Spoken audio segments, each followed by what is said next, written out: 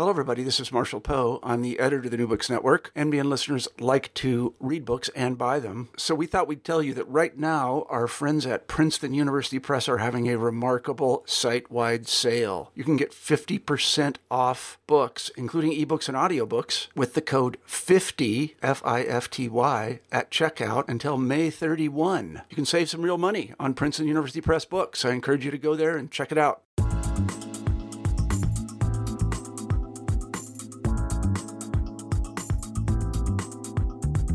Hello, this is Rebecca Buchanan, host of New Books Network, New Books and Popular Culture, and today I'm here with John Gennari, the author of Flavor and Soul, Italian America and its African-American Edge.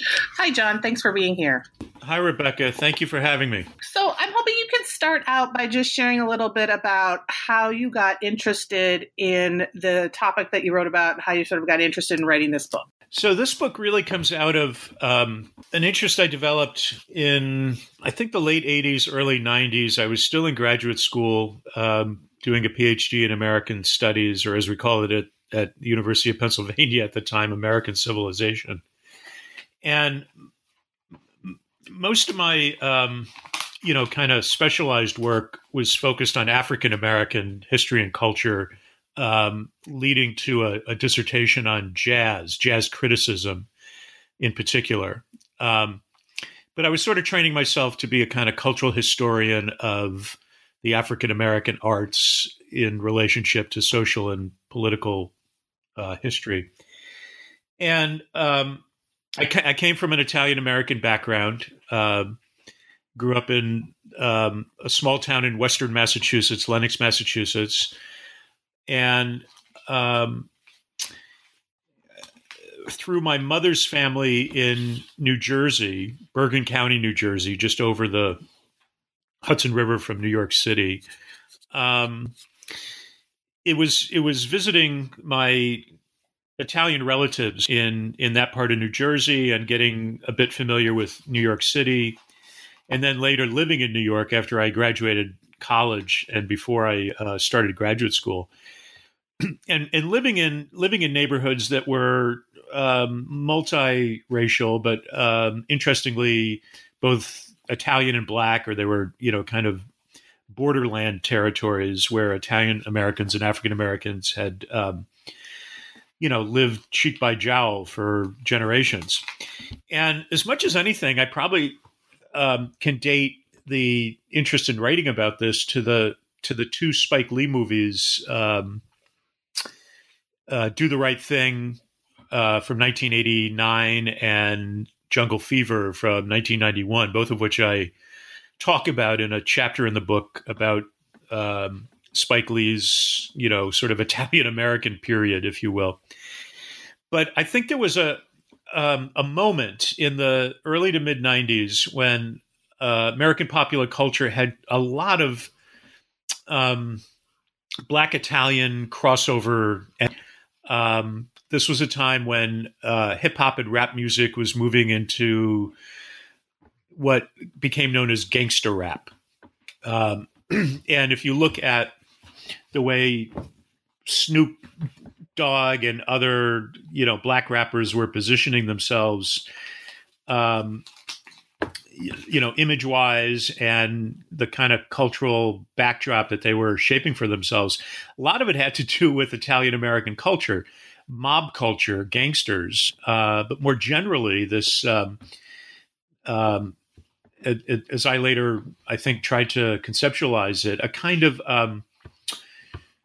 relationship to Italian-American masculinity and Italian-American ethnic outsider masculinity in particular. And Sinatra, against all,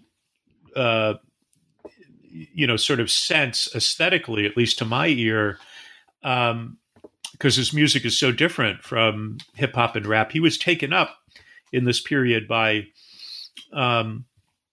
people, major Black figures in the hip hop world, as a kind of OG, an original gangster. And there was a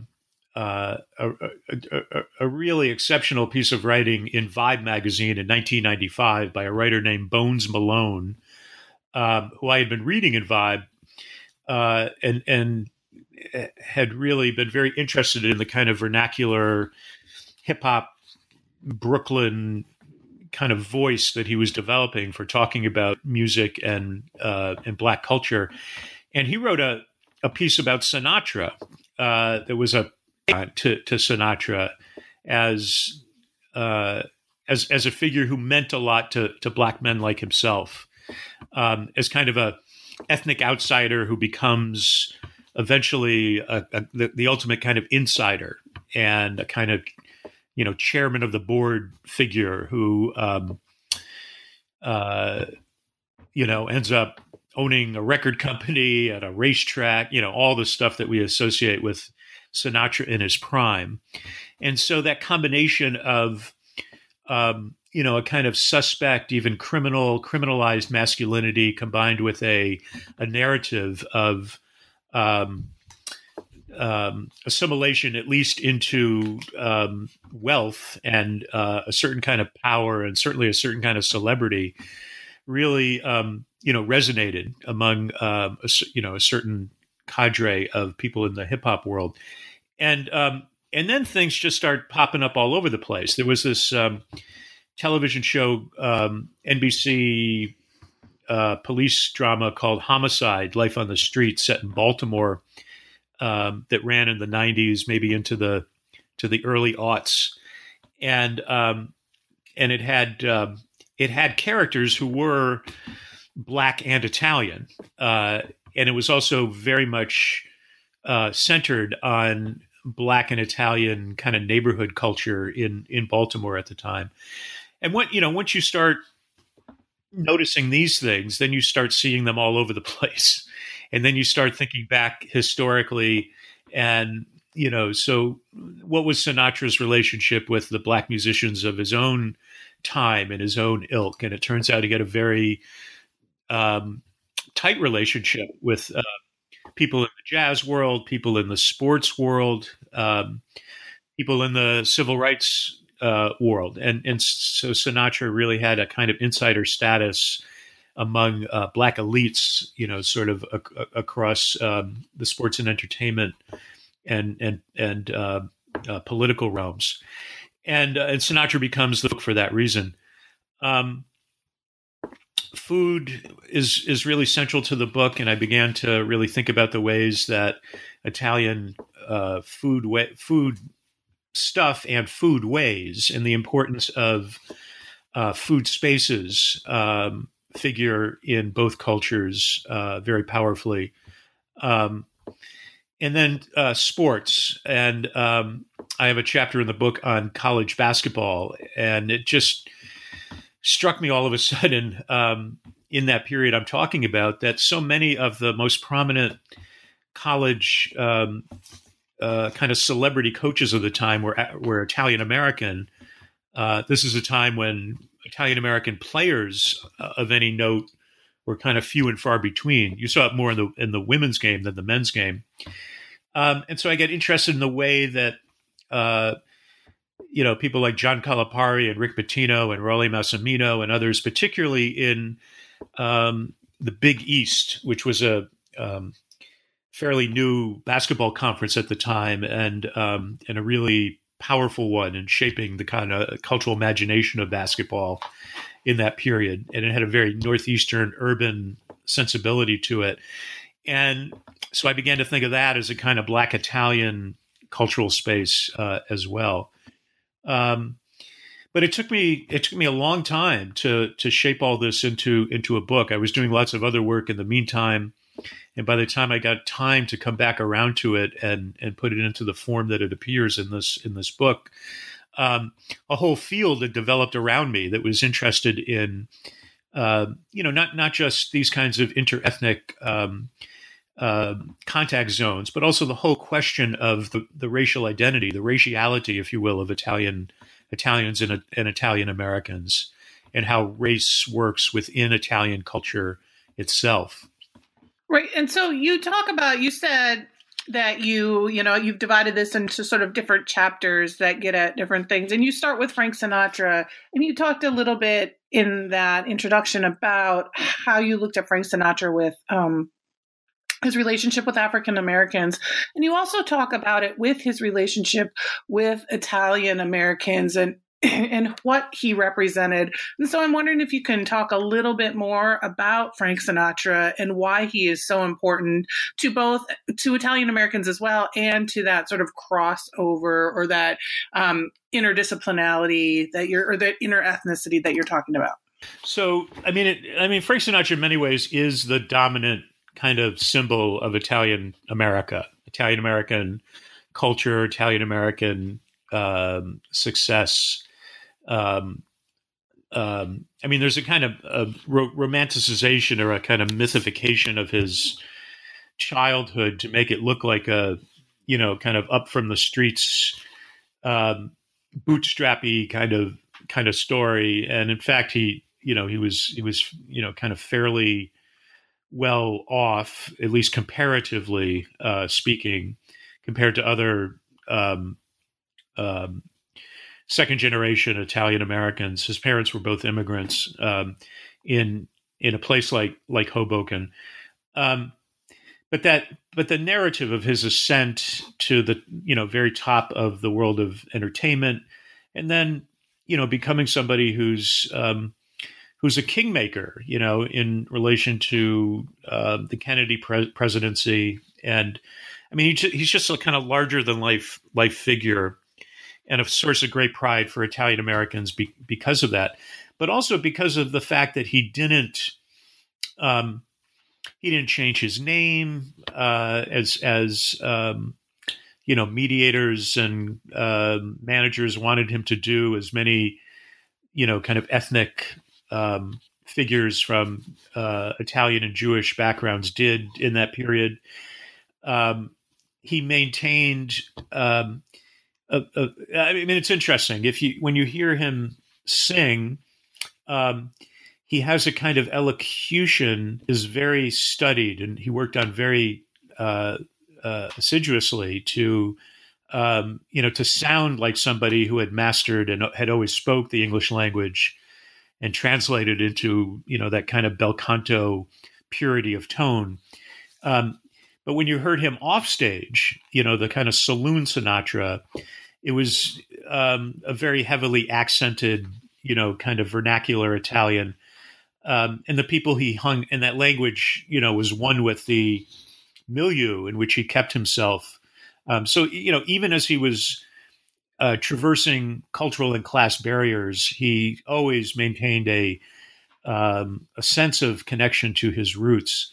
Or at least it was thought to be that way. He had no interest in going back to Hoboken, and he spent most of his life in California as a wealthy celebrity. But there was the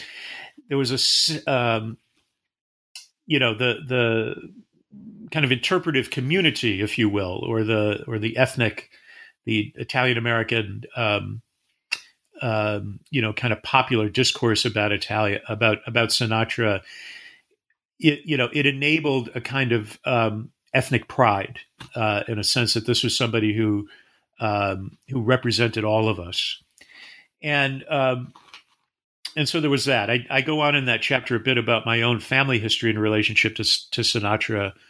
My mother growing up, my mother's family being just a couple towns over in northern New Jersey. One of my uncles, a construction worker, building one of Dolly Sinatra's retirement homes. My family was. There are tens of thousands of families now who claim to have been close to to the Sinatras back in the day, and my family had that kind of made that kind of claim, but we were no more. Connected to them than anybody else. That sense of, here was somebody who was, at a time when, there was still a lot of discrimination against Italians. There was still a kind of criminalization of Italians. There was nothing like the prominence of Italian Americans in education and the arts and business and politics as there later came to be. So Sinatra was sort of a stand-in for all of that. And that was true in my family, although he was a complicated, kind of vexed figure in my family, because at least with my parents, Sinatra's politics, his move from being a very stout, kind of Roosevelt New Deal liberal to later flirting with conservatism and becoming associated with Reagan and even Nixon. That rubbed my politically very liberal parents the wrong way. And there was always talk about, Sinatra was he was a very messy man. He led a very messy life. He, got divorced, and he carried on with, women, and he got in fights, and he, he could be really a nasty person. And there was, there was always, a kind of, among the men, there tended to be a kind of rationalization and defense of that. The women were more critical of that, at the same time that they also, revered him as an artist. And I haven't said a word yet about really what a extraordinary performer he was, and just the way in which he shaped American popular music as a singer, who brought to mid 20th century the singing of that great canon of songs that were written from the 20s on. He brought a particular kind of to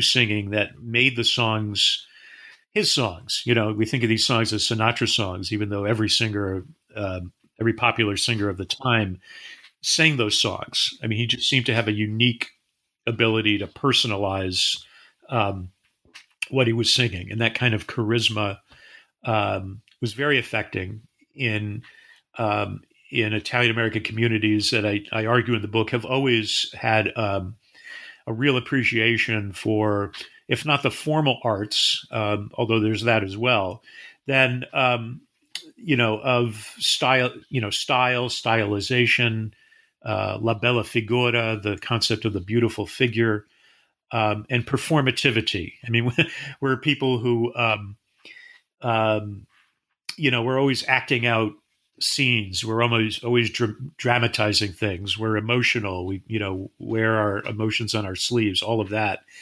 And the messiness of Sinatra's life and the nobility of his life together seem to, resonate very strongly within my family and other Italian American families.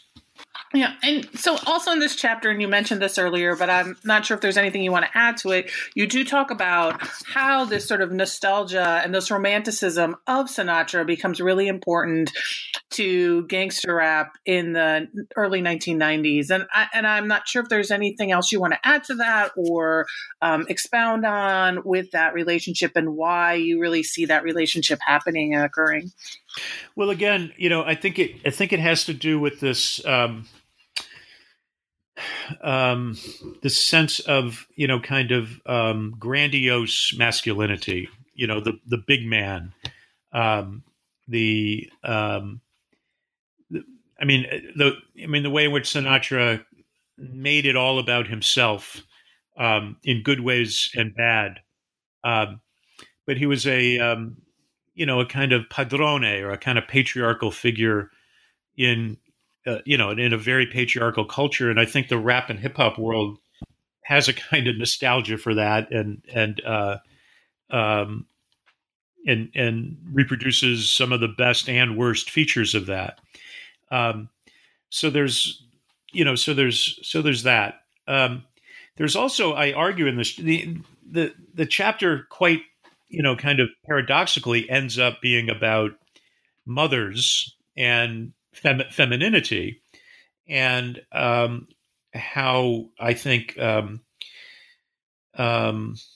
Sinatra's mother, Dolly Sinatra, plays a kind of outsized role in the cultural memory of Sinatra, in a way that maps onto a larger phenomenon of the kind of romanticization of the Italian American mother as kind of everybody's mother. And this to me is perfectly consonant with the history of the Black mammy, and the idea of the Black woman as a kind of outsized figure, as well as on the other side the kind of social science discourse about the problems of matriarchy leading to dysfunction within the Black families. The similar arguments were made about Italian American families in the 1950s and early 60s. So the mother is a kind of vexed figure, but cultures, both Black culture and Italian culture, being about if you're going to be a strong man, you need strong women, and you need a strong mother. And sometimes you're not as strong as your mother. And the difference, I think, between Sinatra and at least the part of the gangster rap culture that I don't particularly care for, although there are parts of it that I do like very much, that whereas Sinatra, I think, was in his art able to achieve a really interesting balance of the masculine and the feminine, and this kind of tough and tender persona and this emotional vulnerability. I mean, something happened not just within rap culture, but I think within American culture more broadly in recent years. Something about masculinity that seeks to at all costs, distance itself from any hint of emotional vulnerability. So in other words, there are some affinities and continuities between Sinatra and the rappers, but I think some important differences as well. So you move from Sinatra and his relationship to Italian Americans and also his influence on rap and hip hop to food. And so in your second chapter, you talk a great deal about that relationship to Italian Americans and also Black Americans with food. And I'm wondering if you can talk a little bit about that chapter and what you're discussing in that chapter. So what I'm trying to do in that chapter, the chapter is called Everybody Eats. And that's a shortening of a song title, Cab Calloway's Everybody Eats When They Come to My House. And what I'm trying to do in that chapter is to suggest a kind of the template of a kind of cultural pattern in America that's it's been true of Blacks and Italians and Blacks and Italians in relation to each other, but I think also of other immigrant cultures and working class cultures, which is that it is food and music as consumer cultures that enable these groups to get a foothold in the American mainstream, and then in a way to sort of, and I'm sort of continuing with the metaphor of mothering that I developed in that first chapter with Dolly Sinatra. But my suggestion is that we can think of food and music together as a kind of mothering force in American life. I mean, it's more obvious with food and the ways that we think of maternity, body feeding, the mother as food, literally as food, and the ways in which our cultural codes, sort of elaborate that. But here, Blacks and Italians, I've, hopefully by that point in the book, made the case that, they're both groups that suffer, incredible economic dislocation, oppression, etc. I mean, obviously, there's nothing to compare with the experience of chattel slavery that Africans undergo, but of the European immigrants of the kind of late 19th, early 20th century, the Southern Italian immigrant is a kind of paragon of suffering, and it's mostly Southern Italians that become Italian, the force that shapes Italian America. And so you've got these two groups that are at the bottom, and they become the two groups that really, two of the groups that most prominently become, responsible for the feeding in the largest sense, metaphorical sense, and the kind of comfort, if you will, and sense of abundance and pleasure in American culture writ large. So black music, I think, obviously plays that role. The way that black music is, where would American culture be without black music? We can't even contemplate it. Everybody turns to it, as a source of kind of pleasure and expressivity, freedom, etc. Italian food, at a certain point, becomes, we don't even call it ethnic food anymore. It's its own thing, Italian food. But things like pasta and pizza and such are so deeply ingrained in the American diet, and as a kind of symbol of abundance and warmth. The Italian sitting around the kitchen table, kind of serves a kind of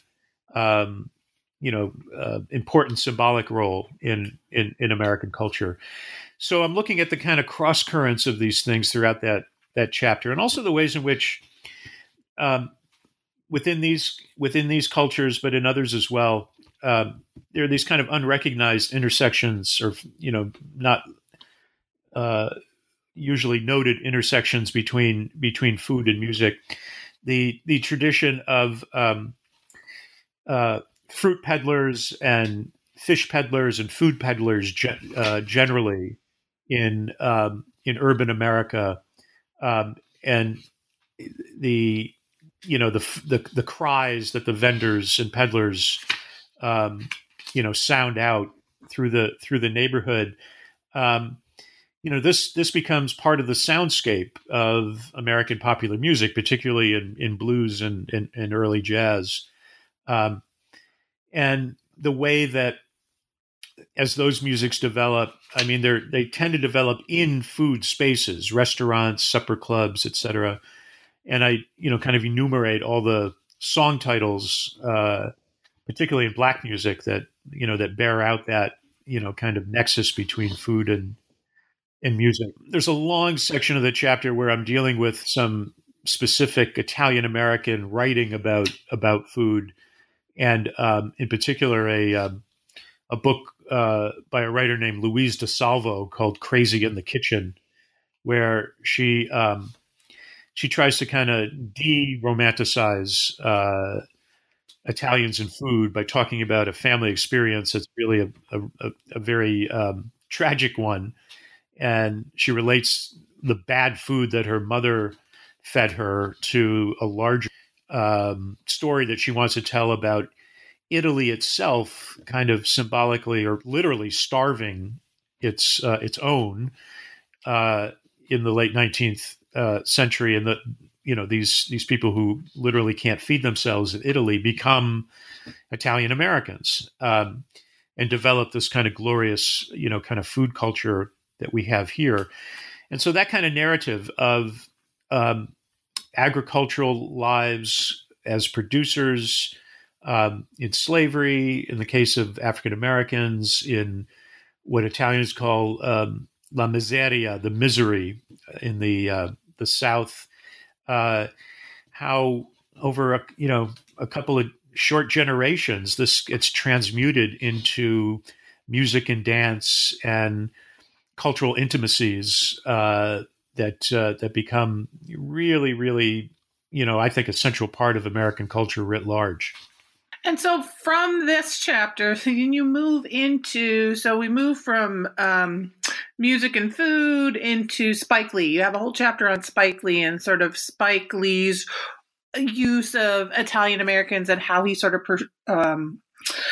how he shows Italian Americans in his films and his relationship with that. And so can you talk a little bit about that choice of Spike Lee and and what he was doing in, like you mentioned earlier, in Do the Right Thing and Jungle Fever, and what you saw, and how that also, I'm asking like 5 questions at once, but also how that related to, you talk a bit about how that related to what was going on at the time in New York, in those New York neighborhoods. So can you talk a bit about Spike Lee?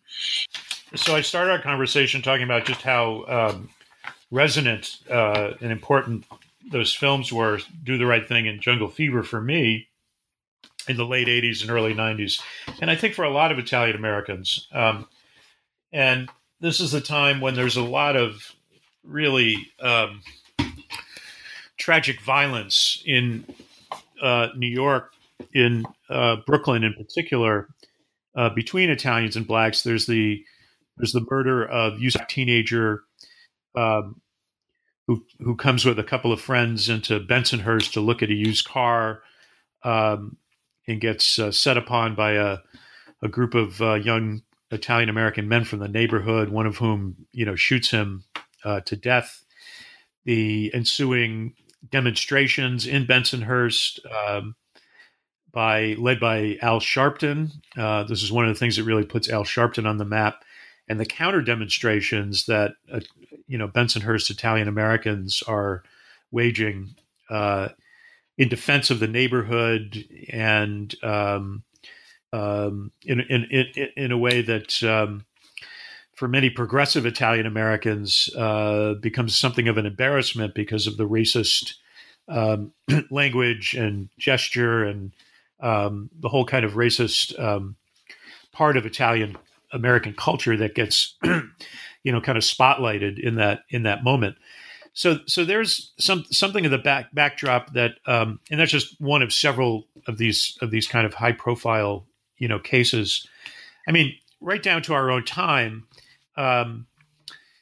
there've just been a number of really unfortunate cases of violence, of Italian Americans visiting violence on African Americans, including the police. And one coming from the community, the progressive community that I come from, can't help but notice that oftentimes those cases of police brutality and murderous violence against African American men that happened in New York, very often, in fact, almost without exception, the police officers in question have been Italian American. And there was the Rudy Giuliani mayoralty, in which a really aggressive policing ethos took root. So while throughout this book there's a lot of really heartwarming ways in which blacks and Italians produce a culture together, there's also this other side. And Spike Lee seems to me to really, kind of embody that in those and try to capture that in those films. They're highly imperfect films, I think, in a number of ways, but I try to make the case really capture something very powerful about those tensions that I just talked about, but also something larger about the historical trajectory of Italian Americans and African Americans. There's a sense that African Americans, for all the problems that they're experiencing, all the kind of urban blight and drug issues and such. There is the sense that there's a community that's engaged, that's fighting, that's struggling, that is still a community as such. Whereas with Italian Americans, there's been so much out-migration from the city. There's been stuff that has kind of riven the Italian American community class-wise. But also there's not a clear sense what the future of Italian America is. Who are the new Sinatras? Who are the new heroes, et cetera? So there's that as well. But I got to talk to some of the actors who work with Spike Lee, and the complexities of kind of cross-racial relationships that develop on and off the set. I also make the point that Spike Lee, I try to put Spike into the context of, recent film history and the extent to which he is, as a filmmaker, very, very deeply influenced by the New Hollywood and the Italian American figures in the New Hollywood, and in particular, Francis Ford Coppola and the Godfather films, and the several Martin Scorsese, Robert De Niro collaborations, in particular, the boxing film Raging Bull, and Spike talks about this stuff, quite openly in the diaries that he writes about the making of these films. And so there's an interesting complexity here that really sums up a lot of the Black Italian experience. And Spike himself grew up in a mostly Italian American neighborhood in Brooklyn, in Cobble Hill, and so he understands that culture. And one of his actors is, I was going to say his black actor is Giancarlo Esposito. He's actually a Black Italian, but he plays black characters in Spike's films. But he himself grew up in Italy. He told me he thought in some ways Spike Lee had a better feeling for Italian American culture than he did African American culture, because of that experience of growing up in that kind of neighborhood. And that's just interesting because Spike at this time is being kind of elevated to the position of he's a kind of not just a filmmaker, but a celebrity and kind of spokesperson for Black America, a symbol of Black America. And a lot of Italian Americans don't like these films because they think that they overplay Italian racism and aren't fair to the Italian characters. And I think there's a lot of that in these films, but what strikes me about these films is the feeling for Black Italian, both conflict and collusion, both enmity and amity. It's all there in these films, and as messy as they are, I think they were singular in the way that they were able to, to accomplish that, and they kind of fill a gap in the representation of Italian Americans, urban Italian Americans, at a time when Scorsese and Coppola and other Italian filmmakers weren't necessarily staying with Italian American subjects, and that had begun to move into other subject areas. And so, for all these reasons, I think Spike Lee and those films figure importantly in the shaping of Italian American cultural discourse during this period.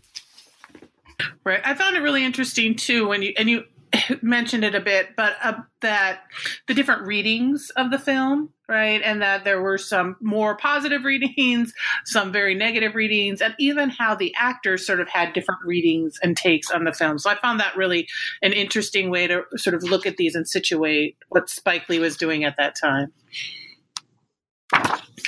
So you move from film to, and we've just had March Madness and all the fun, and I think that I went to Temple, so you talk a bit about Penn and the Big East, Temple, and John Chaney, my man.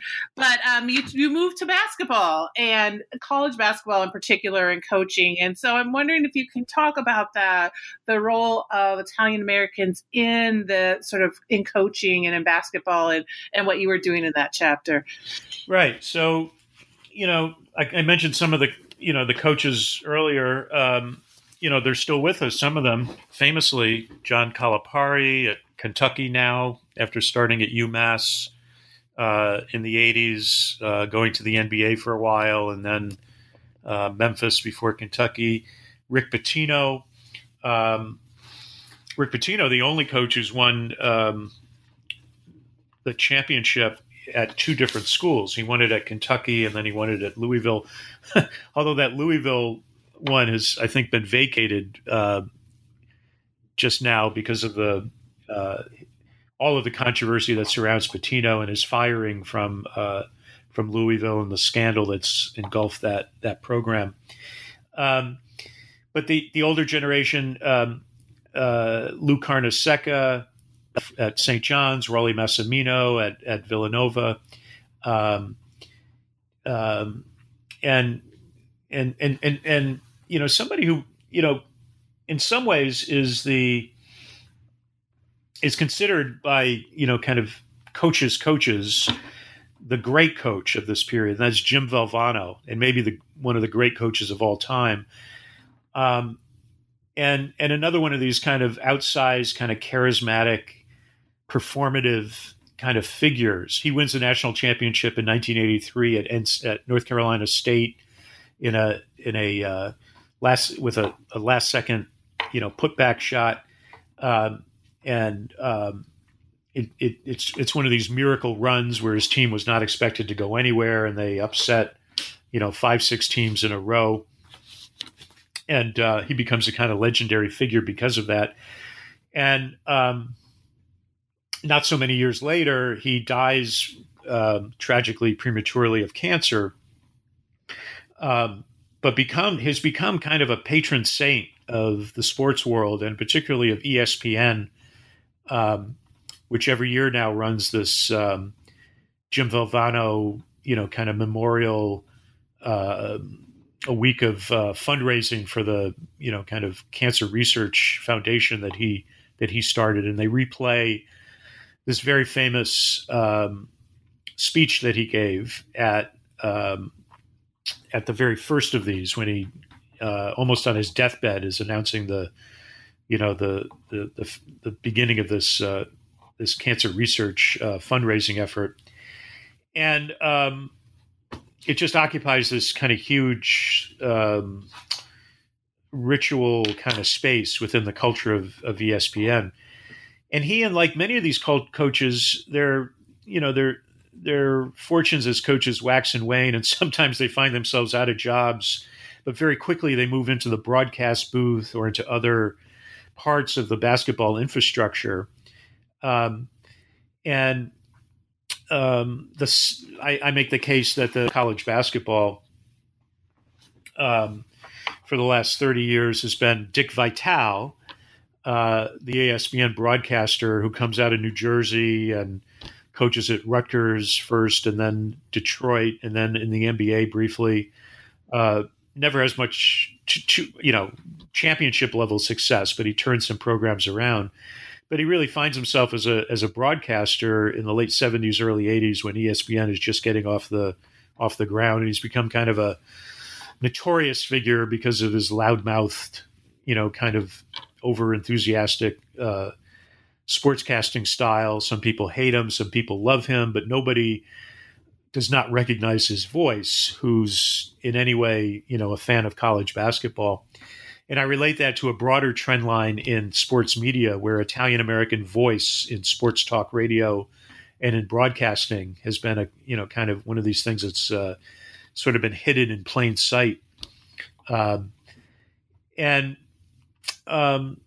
there's Sonny Vaccaro, who is the guy the marketing mind behind Nike's very successful move into college basketball with the swoosh sign and the Nike Jordans and a bunch of other sneaker designs that he's behind. And then he's a broker and a mediator who's the person, for instance, who puts Michael Jordan together with Spike Lee to make these what turn out to be really transformative, groundbreaking television commercials in the mid '80s, based on Spike Lee's character Mars Blackman from late '80s, I should say, Mars Blackman from the film She's Gotta Have It. And this is the most transformative person in college basketball, period, for the way that he gets Nike and ESPN and all of these big corporate forces involved in the game, and essentially creates a much bigger monetization and corporatization of the sport for both good and bad. Good in the sense of the amazing revenues that are generated, bad for all the amazing revenues that it generates, and has really changed the scale and the scope of the game. But there's at the root of this, I think, is something about the way that these Italian American coaches interact with black players, particularly inner city players, oftentimes players from broken families. They fulfill these kind of surrogate father roles, and the teams, they kind of propagate this idea of the team as family, and that fits right into kind of broader, kind of cultural tropes about Italian familial warmth.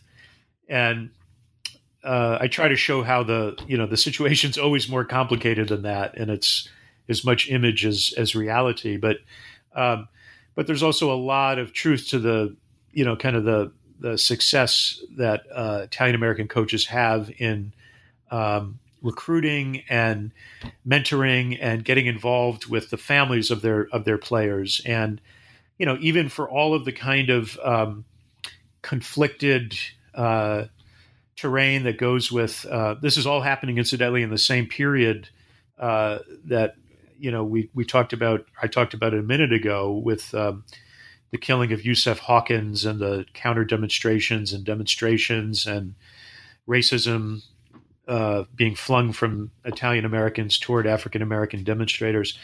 Even as all that's going down, there is still this within the culture of basketball, I think, this very important kind of alliance that develops.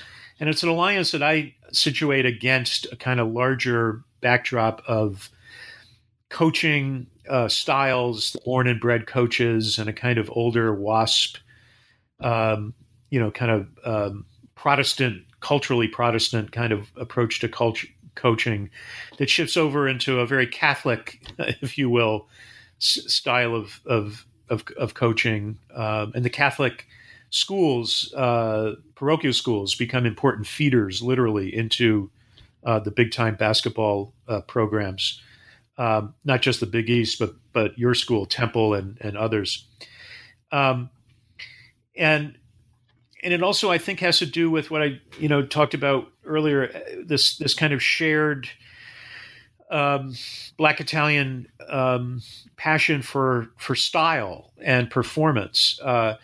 Italian American coaches become known for dressing well, as do a lot of Black coaches, at a time when the older, kind of white coaches, notoriously Bobby Knight of Indiana, he's dressing down. He doesn't even wear a suit jacket and tie anymore. He wears kind of gym, kind of pullover sweater. And so the Italians and the Blacks are kind of raising the level of self-presentation, if you will, in terms of sartorial choice. And I get into some things about language and music, and kind of the rituals of pregame and kind of postgame performance, and the way in which we can see acted out on basketball courts some of the same kinds of cross-racial intimacies that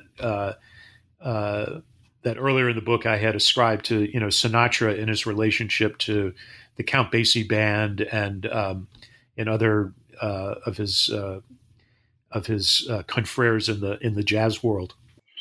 Right. And so you sort of take all of this, right? You take these sort of topics that you've gone over in your final chapter, you sort of bring this all together and really look at some ways there is this intersectionality, right? You talk about The Sopranos, but other ways in which some artists sort of show this relationship between Italian culture and African culture. And so I don't know if there's anything you want to talk about with that sort of final chapter in the book and what you're sort of bringing all together. Well, sure. So the chapter is called Tutti, the Italian word for everything.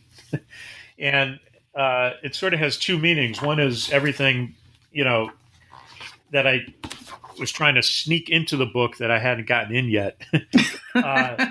But tutti also, it comes up at the very end as a word that's used to describe the kind of aesthetic and the ethos of a man named Ficre Gabriesus, who the book ends in something of an elegy for this person I got to know as a friend. Ficre is an Eritrean. He was an Eritrean immigrant to this country in the late 70s with three of his brothers after they fought together in the civil war between Eritrea and Ethiopia, and they lost another brother in that war. And they became restaurateurs in New Haven and New York. And later, Ficre married a prominent African-American poet and scholar, Elizabeth Alexander.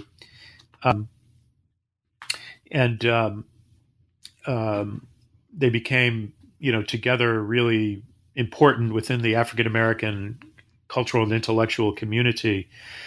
And Ficre died of a heart failure, some sort of, kind of valve issue, just a couple of weeks after his 50th birthday. This now is 5 or 6 years ago. And hence I call it an elegy. But I focus on Ficre because he brings that, he internationalizes my story, if you will. And the other thing I'm trying to do in this last chapter is to suggest that this Black Italian thing is, it's not just it's not just the story I've told in this book about something about U.S. popular culture, that there's a larger map here, there's a larger history, and part of it has to do with the Italian colonial presence in East Africa, Ethiopia and Eritrea. And Ficre grows up in an Italian culture, an Italian colonial culture. His teachers are Italian nuns. He learns the language fluently. He learns the history and culture. I mean, he's the most Italian person I ever met. And yet he's this African, so in some ways he personifies the kind of, border crossing that I'm trying to get at in this book.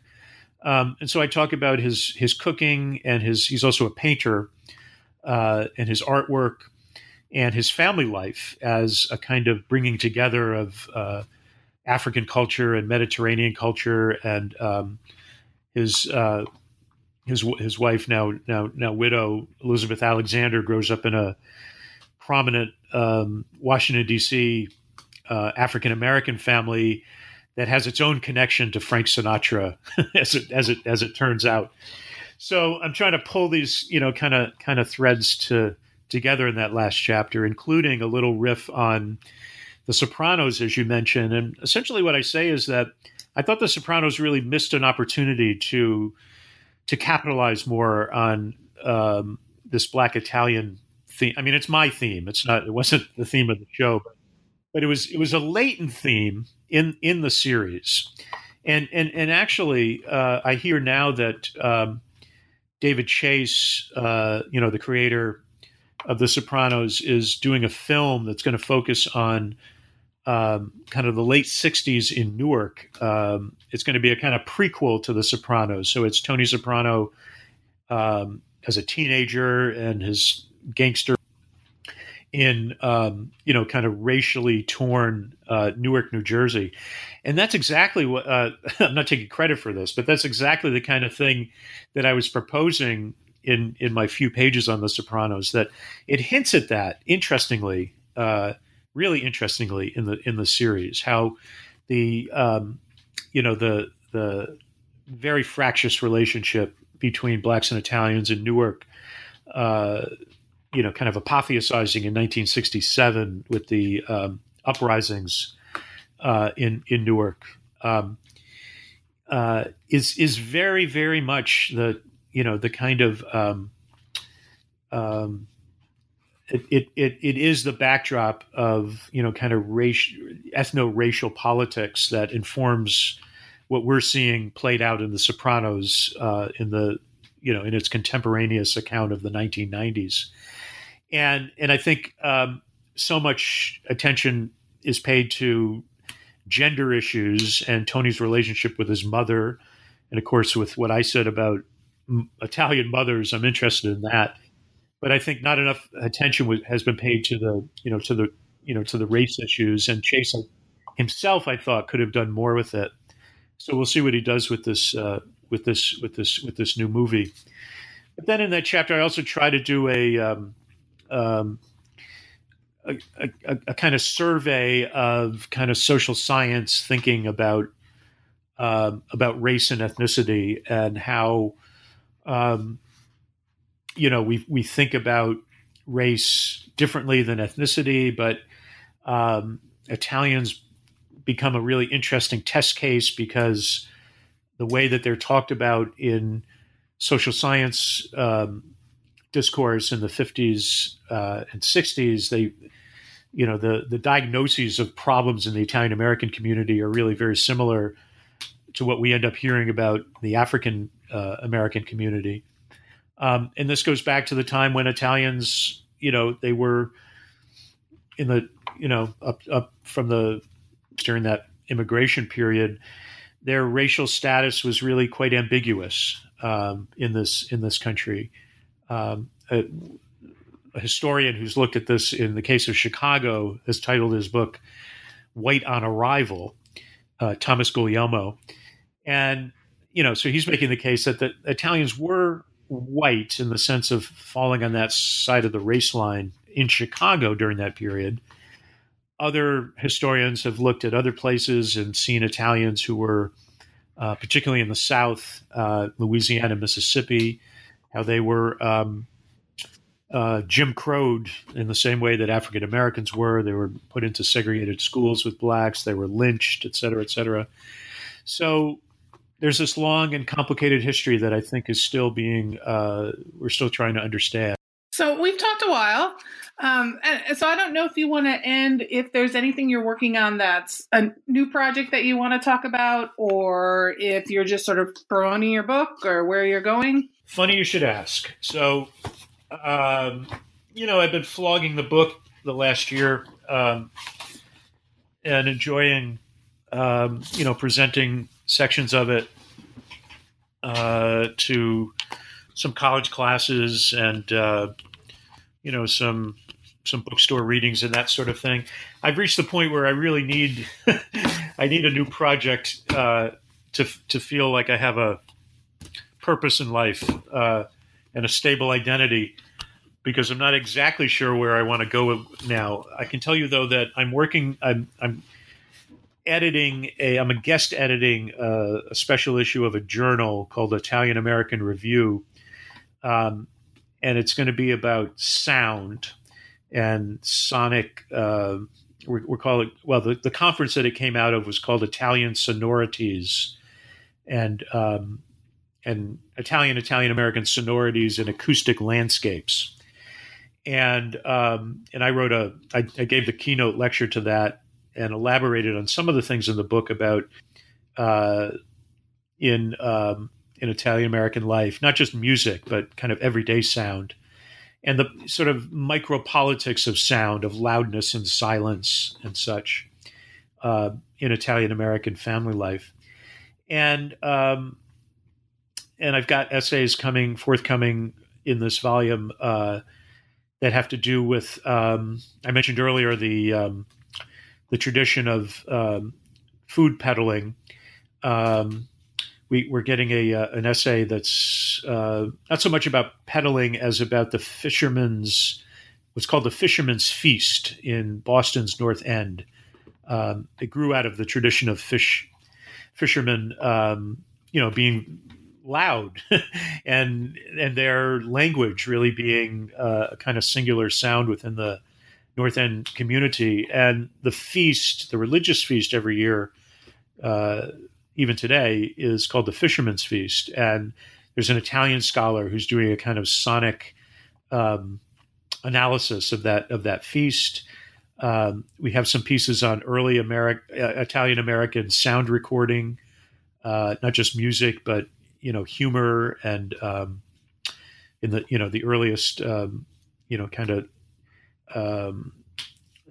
recordings in the 20th century. are of Italian American performance. I talk a lot about the importance of Caruso in my piece. So we have some other people talking about not just opera, but the concept of the operatic, as it kind of crosses boundaries, and other interesting material. I had been saying that I wanted to write a next book about sound, but I'm not sure I'm going to, go that deeply into it. I might, have to leave it with this special issue of the volume. And I'd like to do a biography, but I can't find the person I want to do it of. But somebody who's in this, kind of cultural space that I've been exploring. This book, unlike my first book about jazz, is not a deep, kind of archival book. It's more about representation and my reading of different cultural representations and sifting of the secondary scholarship. There's also a lot of kind of personal, almost autoethnography in the book. But I kind of hunger to get back into the archives and have one of those kind of projects where I'm doing a lot of research and looking at documents and piecing things together that way. And if I could come up with a biographical subject for whom, I could find letters and that sort of thing and photographs and such, that'd be the direction I would want to go in. Well, it's been really fabulous talking to you about your book. Again, this is John Gennari, Flavor and Soul, Italian America and its African American Edge. John, thanks for talking with me. Thank you so much. It was great fun, Rebecca.